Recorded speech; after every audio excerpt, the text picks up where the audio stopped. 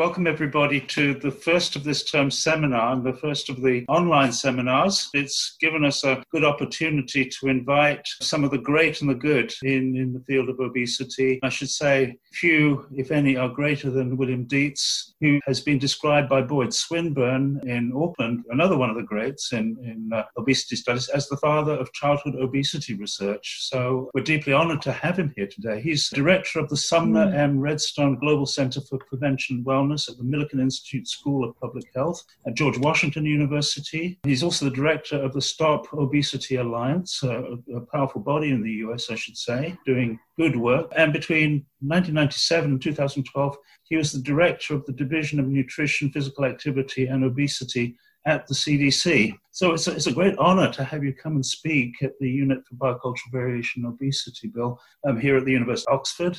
Bill is speaking to the title, The Syndemic of COVID-19, Obesity and Food Insecurity in the United States. What could be more topical? If anyone can guide us through this minefield, it's you, and the floor is yours, Bill. Well, thank you, Stanley. So I'm very pleased to be here with you today. As if I'm the pronounced father of childhood obesity, I haven't been a very good parent because it's increasing worldwide, and I'll share that with you today. I changed the title slightly because I couldn't figure out a way to talk about the current syndemic of COVID-19, obesity, and undernutrition or food insecurity. So I thought I'd start with this overview of the global syndemic of obesity, undernutrition, and climate change, and how that's been affected by COVID-19. Talking about syndemics to a Department of Anthropology is a bit like bringing coals to Newcastle, because as you know, the notion of the syndemic really began with a medical anthropologist in Hartford, Connecticut, Merrill Singer, who used it to describe the relationship of HIV and its associated complications. But as the advantage of thinking about these global syndemics, these interactions of pandemics, is that it leads us to the possibility of double and triple solutions, or double duty or triple duty solutions. And I must also acknowledge that I'm really grateful that Boyd Swinburne and I were able to co-chair this Lancet Commission on the global syndemic of obesity, undernutrition, and climate change. So to begin, I wanted to start with the global burden of obesity, diabetes, undernutrition, and then turn to its impact. So on the left-hand side of this slide, you can see what's been happening to the prevalence of obesity, which is in red at the top, and the prevalence of overweight, which is right below it, compared to the prevalence of mild undernutrition in the lighter blue, and the kind of purple is severe malnutrition. And you can see that obesity and overweight are increasing rapidly across the globe, and undernutrition and severe undernutrition are declining as well. The concern we have is that the COVID-19 pandemic may reverse some of these trends, particularly on the lower side, and may also accentuate, ironically enough, the trends in obesity, and we'll come back to that later. But these are all very significant health problems. So obesity affects 2 billion people worldwide, $2 trillion a year. Diabetes, almost as much in terms of costs, but about 25% of the prevalence of obesity. Stunting affects 155 million children worldwide, and 850 million people with chronic undernutrition. Malnutrition in all its forms, which includes obesity, undernutrition, and micronutrient insufficiency, accounts for about $3.5 trillion per year. And for the purposes of this talk and for the paper that we published, we pronounced climate change a pandemic. It's like a chronic disease or acute disease epidemic in almost every respect, and deservedly can be called a pandemic. To remind you, this slide shows the changes in mean surface temperature from 1850 to 2000, and you can see it was pretty stable up until about 1950, and has been increasing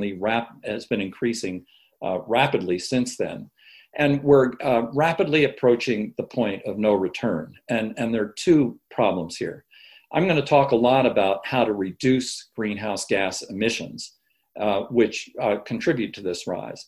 But the problem is that this is like a bathtub that's already full of CO2. And unless we figure out ways to drain the bathtub, no matter how effective we are at reducing the contribution of greenhouse gases to this rise, we're going to fail. It's also worth looking at what kinds of problems or how the substantial contributions that various sectors make to this temperature curve. And the United States is different than the rest of the world. So in the United States, about 10% of greenhouse gases come from the agricultural sector, about 30% from the fossil fuel sector, which most of which is transport. About 8% comes from food waste. The 8% is also true worldwide, but the contributions of the fossil fuels and agricultural systems are reversed. So the agricultural systems globally account for about 25% of greenhouse gas emissions, and transportation is considerably less. Now, turning to the global syndemic of obesity, undernutrition, and climate change, I'm showing you here the cover of our publication in Lancet in February 2019. And on the right, you can see this interaction. Now, notice that the arrows connecting climate change to undernutrition are one way. I'm not sure how undernutrition can contribute to climate change, but climate change, as I'll show you, certainly contributes to undernutrition.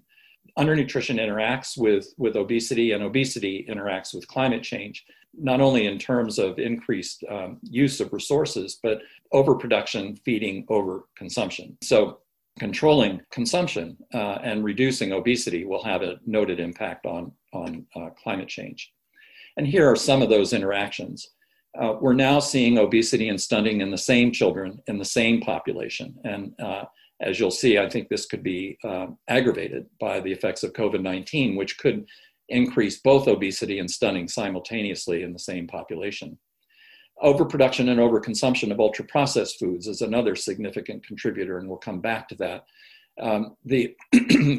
In some respects, I do a disservice to this whole arena by focusing on climate change and the role of greenhouse gases, whereas there's a significant impact of some of these practices on the environment, and notably overproduction of food, particularly of commodity crops in the United States, is a major contributor to environmental degradation. So that, for example, corn production requires fertilizers, pesticides, and herbicides. Those wash into the Mississippi River and responsible for the dead zone of the Gulf of Mexico, which now approximates the size of New Jersey. And that's not captured when we think about climate change, but it certainly relates to ecological destruction and therefore reduced sustainability. We know that car use contributes to inactivity. There are good studies here in the US, which is very car dependent. And in turn, the more time people spend in cars, the greater the likelihood of obesity. And obviously, greenhouse gas emissions from the use of fossil fuels is highly significant. One of the interesting observations is that in California, as people have moved to electric cars, the contribution of car use to climate change has flattened considerably and holds promise as we move to more regional or countrywide use of electric cars. One of the major agricultural sources, in fact, the major agricultural sources of greenhouse gas is cattle production, because cattle generate methane. Methane is a very powerful greenhouse gas and driven by meat consumption. And meat consumption contributes to obesity, diabetes, colon cancer, and cardiovascular disease. And as I'll show you in the next slide, there are very significant impacts of greenhouse gases on agricultural production and the quality of crops. So as you can see here, increased greenhouse gases increase temperature and affect the rainfall variability. And for example, a good example is the several recent hurricanes that we've had in the Gulf of Mexico that have occurred because of the warming of those waters. And those extreme weather events are highly destructive in agricultural systems, both in the United States and globally. Overall, increased temperature reduces crop yields. It also reduces the nutrient content of foods, which increases the price of foods. And those in turn lead to food insecurity and undernutrition. And many of those same factors are now occurring as a result of COVID-19, and I'll come back to those. There's also an effect of greenhouse gases on ocean temperatures, which rise as they have in the Gulf of Mexico and acidified. And there was an article today in the New York Times that showed the destruction of the Great Barrier Reef. 50% of the corals are dying as a result of ocean acidification and temperature. But these in turn alter the fish catch and the nutrient content of those fish. So here's, again, the global syndemic. And the global syndemic is driven by these systems that are the most immediate drivers, I should say, are these systems. And food and agriculture, as we've mentioned, transport, land use, and urban design, which foster car use. But, and it's too easy to think that, well, if we just solve these systems, we'll solve the syndemic, obesity, undernutrition, and climate change. But behind these systems are these incredibly powerful policies and economics and social norms and in many cases racism. And we'll come back to the effects of structural racism, which operate very visibly in the whole pandemic of COVID-19. But these power levers are significant and really need to be reversed or challenged if we're really going to address if we're really going to change the systems that are contributing to the global syndemic on the right. So here's just a graphic on the contributions of urban design, land use, and transport systems to the global syndemic. So you can see in the upper boxes that transport and urbanization reduce physical activity, which contributes to obesity. And that reliance on car use increases greenhouse gas emissions, which contribute to climate change. The deep drivers of this are things like in the United States, structural racism, neighborhood design, which limits, for example, in DC, the access of the African-American population to the rest of the city. Wards 7 and 8, which are across the Anacostia River in DC, are 95% African-American. It takes 2 to 3 metro changes to get to a hospital in other parts of the district. Furthermore, those neighborhoods lack access to food. There are only 3 grocery stores for 160,000 people in those 2 wards, whereas in the rest of the city, there are many more for a similar population. That same structural racism limits access to jobs and the distribution of employment. Neighborhood design is often highly overcrowded, which contributes to the spread of disease and contributes to COVID-19. But one of the most important deep drivers is the cap on gas prices, which sustains cheap fuel, which is, again, sustained by industry lobby and fossil fuel subsidies. And one of the great contributors to climate change and greenhouse gases is loss of methane in these uncapped wells, which are highly significant in the United States and elsewhere. So how do we address that? Well, at its root, unless we address structural racism, the policies and practices that keep people where they are, we're not going to be able to connect jobs to people. We need to implement interconnected neighborhoods and mixed-use neighborhoods to redesign the infrastructure to support physical and public transport systems, and most of all, to reduce the subsidies for fossil fuel production and increase the gas tax. That's a challenge. Nonetheless, if we accomplish this, we increase physical activity, there's less sedentary time because people that use public transport are more active than people who do not. People have to walk to the transport and the metro here in DC and walk from there to their jobs, so they get more physical activity. We'll address undernutrition through cheaper transport, better access to healthy food, and employment, allowing people to buy better food. And overall, the impact on climate change will be to lower greenhouse gases for motorized transport. Similarly, this is the agricultural system and food processing system and the global syndemic. So in the center, beef production and dairy generate methane, which in turn contribute to climate change. And on the right-hand side, beef production or beef consumption and dairy consumption contributes to obesity, diabetes, cardiovascular disease, and colon cancer. That in the center, there's also this ultra-processed foods, and I'll come back in some detail to this in a moment.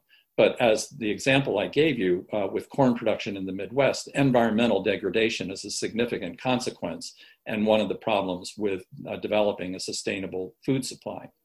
The drivers, in turn, of these systems are cultural norms. I mean, beef has become an almost daily product of many families in the United States, and that subsidies which maintain beef production are what account for the very low price of hamburgers, for example, at McDonald's, where there's a two item for $5 availability of Whoppers and whatnot, which is just an extraordinary value, and therefore people buy these foods. But what keeps these foods inexpensive and available are the cultural norms and the power that supports these low prices and through subsidies for commodity crops. So most of the commodity crops in the United States go for cattle forage. So they're indirectly for food production. And for example, it takes 1,800 gallons of water to produce 1 pound of beef. And that's a real drain on water resources. And again, these things are sustained by political power. And I'll show you that in an example in just a minute. So what happens if we begin to reduce beef consumption or we increase the diet of plant-based foods? Well, one strategy is to pay for the true cost of foods, which would include the environmental costs and the transport costs. If we redirect those subsidies towards fruit and vegetable production and thereby increase the availability and lower the cost of plant-based foods, we can displace beef consumption. A communication campaign to increase demand for alternatives and demand for alternatives is rising. I mean, for example, Beyond Beef is going off the charts as a surrogate or faux beef burger. And I can tell you that those have the same taste as a hamburger. And finally, one of the important strategies is to consider implementing sustainable food labels so that there's an additional consideration when an individual's buying food to think about the sustainability of the production of that food. Another strategy is sustainable dietary guidelines and food standards. Now, sustainable dietary guidelines, you are probably familiar with the fact that the United States has a dietary guidelines for Americans that are released every 5 years. And in the 2015-2020 Dietary Guidelines Advisory Committee report, they recommended that sustainability be considered as a criteria for food choice. That certainly got the attention and the ire of the beef and cattle production and the whole meat industry, which lobbied heavily the secretaries of USDA, who at that time was Vilsack, and Cynthia Burwell, who was at HHS, to reverse the Dietary Guidelines Advisory Committee advice, and who stated that there was no place for the consideration of sustainability as a consideration in a Dietary Guideline Advisory Committee. It had to be all about the food. And the current Dietary Guidelines Advisory Committee was expressly told that sustainability could not be a consideration in their deliberations. And as a result, in the 850-page report of the current Dietary Guidelines Advisory Committee, sustainability was mentioned 4 times, and 3 of those times were in references that were included. So there's a very strong political lobby that supports the consumption of beef and any kind of effort to label otherwise. However, it is possible to implement procurement standards to change demand in our institutions. And as before, adding externalities to the cost of ultra-processed foods will help produce healthier diets for obesity, diabetes, and cancer prevention, improving nutritional quality and food security, and lower greenhouse gases to shift from plant-based diets. Now, the challenge is how do we develop the political will? It's not what to do, which we know what to do, but how to do it. So how do we build that political will? And I think this is as apropos for COVID-19 as it is for the global syndemic of obesity, undernutrition, and climate change. We initially have to focus on what we can personally change and then begin to change our institution. And I've listed here small p policies, which are policies within institutions like procurement policies. And when I was at CDC, we were able to change the procurement policies at the federal level. First at HHS and then beyond to reduce the availability and consumption of sugary drinks in cafeterias, and to look more for plant-based foods and lower fried.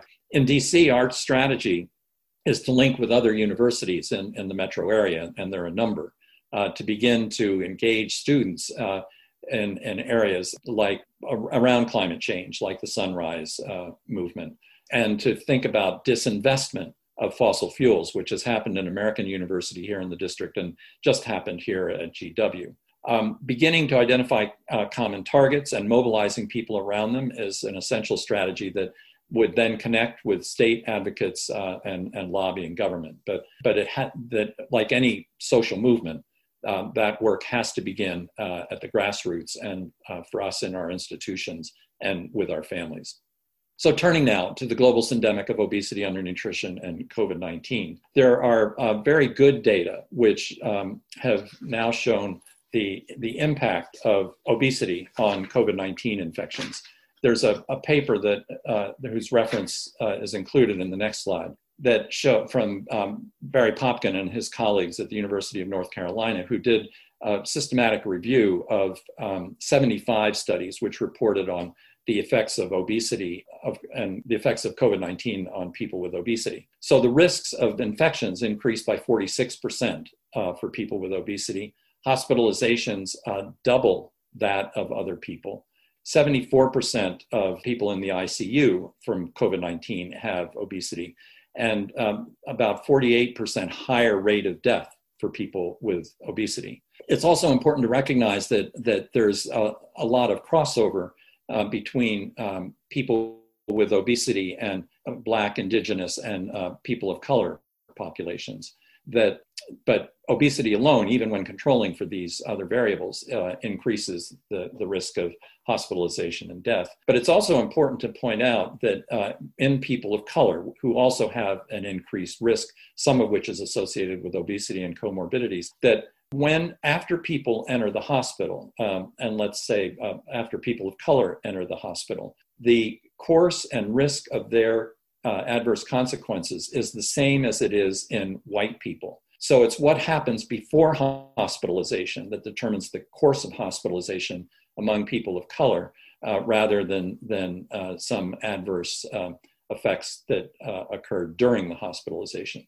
The other thing to point out here is that obesity had an inequitable impact across the US population and globally as well. So it's higher in African Americans, particularly African American women, and it's higher in Hispanic populations. And so there's an inequitable impact of COVID-19 on obesity, and an inequitable impact of ethnicity on obesity.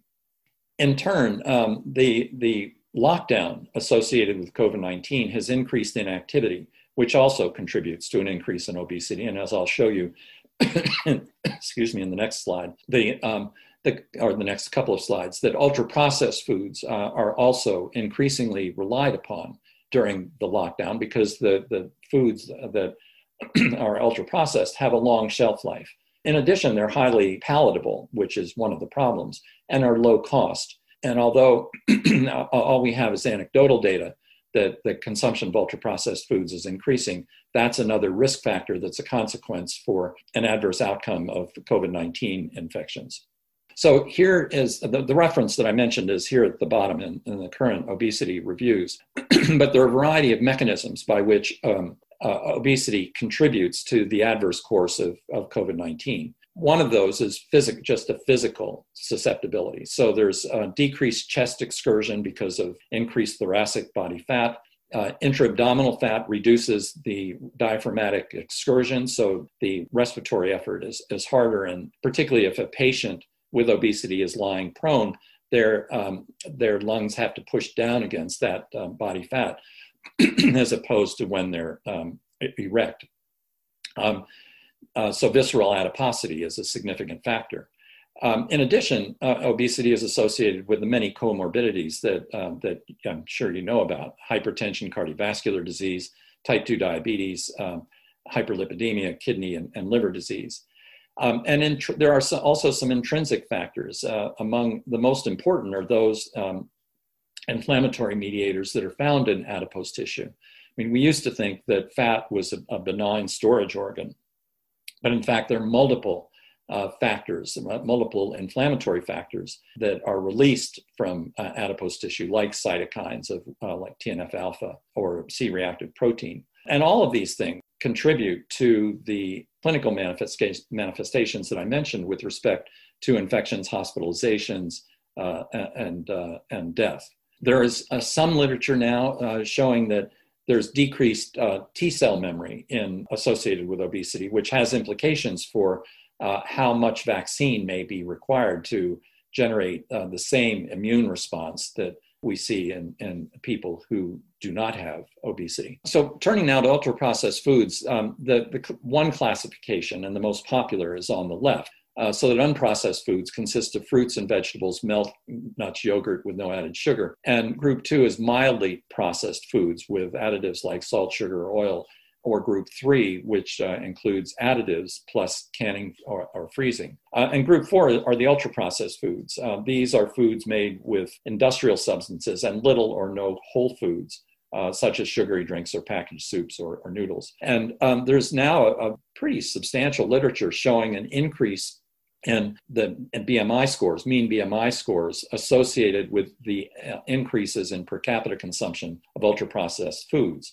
This, I'm showing you here, a study from 12 Latin American countries published by the Pan American Health Organization. And there's also similar data now from a number of European countries, combined data. And there's a good study that was done some time ago here in the US by Dari Mazafarian, who's now the chair of the nutrition department at Tufts, who looked at the effect of food consumption, specific foods, and weight gain over 12 to 20 years in 2 cycles of the Nurses' Health Study and the Health Professional Study. So the nurses' health is largely women, health professionals mostly men. And you can see here at the top that these processed foods like potato chips or processed meats or sweets or desserts or refined grains all were associated with increased weight gain over this 12 to 20 year period. Whereas unprocessed foods like vegetables or nuts or whole grains or fruits were associated with a decrease in weight over time.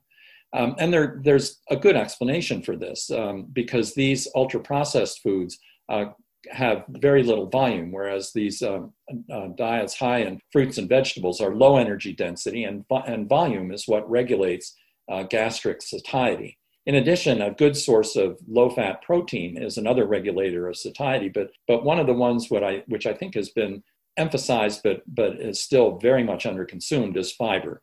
And fiber from whole fruits and vegetables and whole grains is also a significant regulator of satiety. And a recent beautiful study, randomized clinical trial of 20 adults, showed that people tended to gain weight on the ultra-processed food diet and lose weight the unprocessed food diet. Now, this is a study of Kevin Hall's published last year, and you can see that these diets were presented in random order, 10 people on one diet for 2 weeks and then a crossover on the other diet for 2 weeks. And the diets were similar in calories and the sugar, fat, fiber, and macronutrients, but the consumption was different. So on the ad libitum diet, people on the ultra-processed foods, which is this blue line, consumed about 500 calories a day more than people on the unprocessed food diet. And weight change followed accordingly. So weight, about 1 kilo was gained on the ultra-processed food diet, and about 1 kilo was lost on the unprocessed food diet. So again, I think this emphasizes the importance of thinking about how to maintain or increase the unprocessed foods, which are largely plant-based, as opposed to the processed foods, which are also high in fat, sodium, and sugar. So coming back now to the global syndemic of obesity and undernutrition in the era of COVID-19, or the COVID-19 syndemic of obesity and undernutrition, the lockdown and the loss of wages has meant that people have large groups within the population, largely the impoverished population, have limited resources with which to buy food and are going to spend it on ultra-processed foods, which are cheaper. So it's had, the COVID lockdown has had a disparate effect on the whole issue of food insecurity. And that in turn increases susceptibility to COVID-19 infections by virtue of impaired immune response, from the lack of a balanced diet with micronutrients. I should also have mentioned earlier that one of the other contributors on the obesity side is increased inactivity. And that's also significant, particularly for children. And in this neighborhood where we're locked down, but there are places outside where children can play. I often hear just a burst of children screaming and yelling as they're released to play outside. And that energy is capped because they're not in school. They don't have recess. They don't have their physical education programs. But the other interaction of obesity with food insecurity is that there's a literature that suggests that people who are food insecure are more likely to develop obesity. Now, it's a mixed literature, frankly, but one which I believe in because of a patient that I had years ago who was in a family that was food insecure, and her mother was worried that her daughter would go to bed hungry. So she was feeding her pasta with butter every night. And when we were able to get her additional benefits and particularly increase her fruit and vegetable intake, this girl began to lose weight.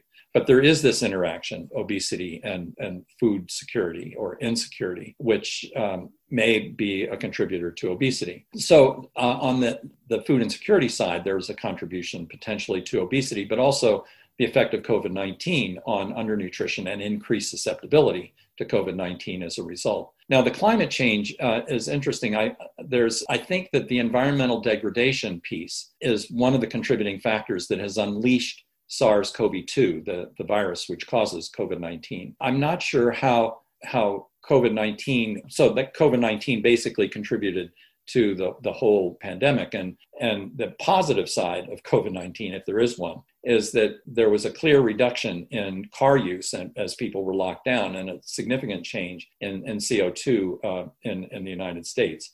But I'm not sure that aside from the environmental degradation and the release of SARS-CoV-2, that there's an additional effect of COVID-19 on climate change.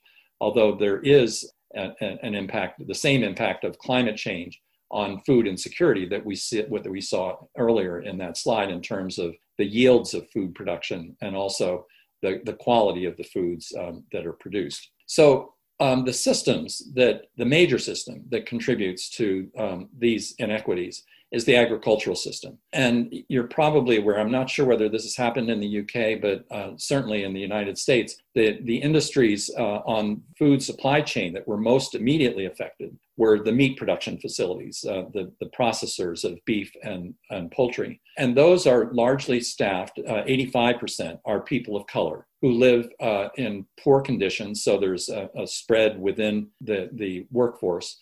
They have poor nutrition, they're paid abysmal wages, and they lacked personal protection equipment. And there was as many as 25% in some of these plants, these food processing plants were affected.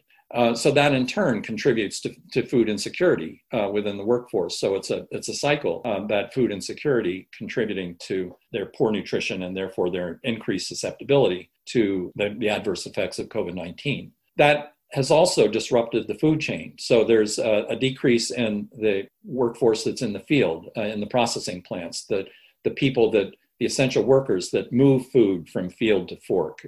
These are all essential workers, but they're not paid as essential workers. They're given low wages, and that increases their susceptibility to COVID, and it also disrupts the supply chain, which increases food costs, which in turn contribute to food insecurity as people have less money to buy food because of lost wages. But these are also driven by deeper drivers, like in the United States, immigration policy. So many workers are undocumented and are afraid to not show up for work because they're so dependent on the limited wages they're paid. They're not paid a minimum wage at all.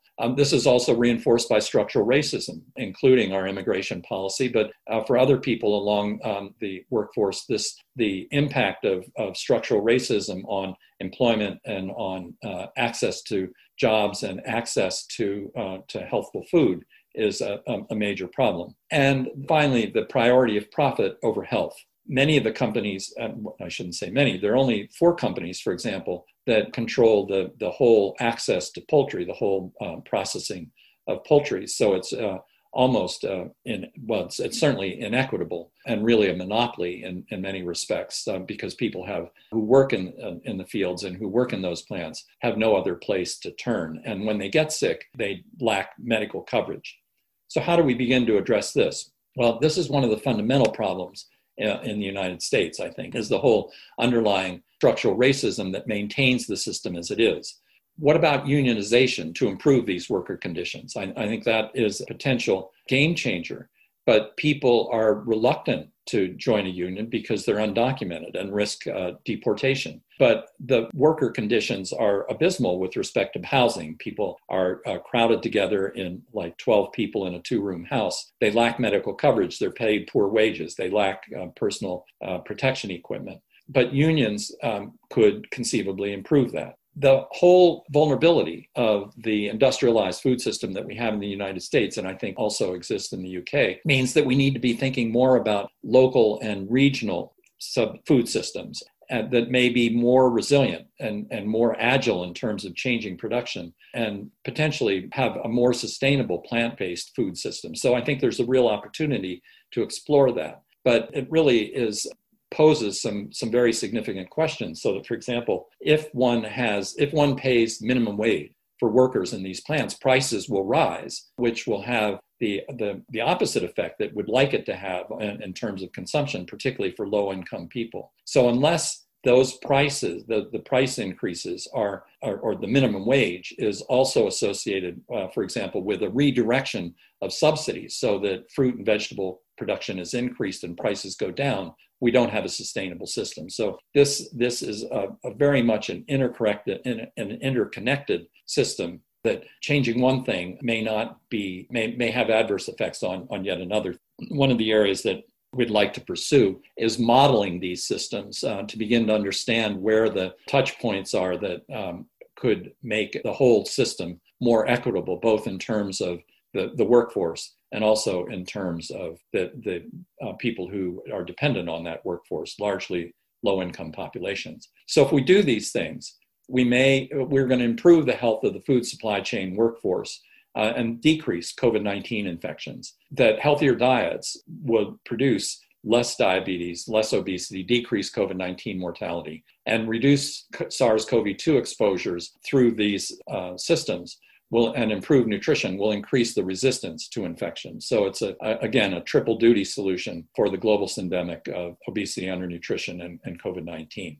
So thank you for inviting me. I'm very much looking forward to your questions and comments. And Stanley, thank you particularly for this invitation. And I'm going to stop sharing my screen. Thank you so much, Bill. Absolutely fantastic exposition of the complex set of relationships between undernutrition, overnutrition, climate change, and what can be done about it. I think you've offered an exemplar for how a nation could observe good global citizenship, way beyond the United States, and possibly a different way in which the United States could lead.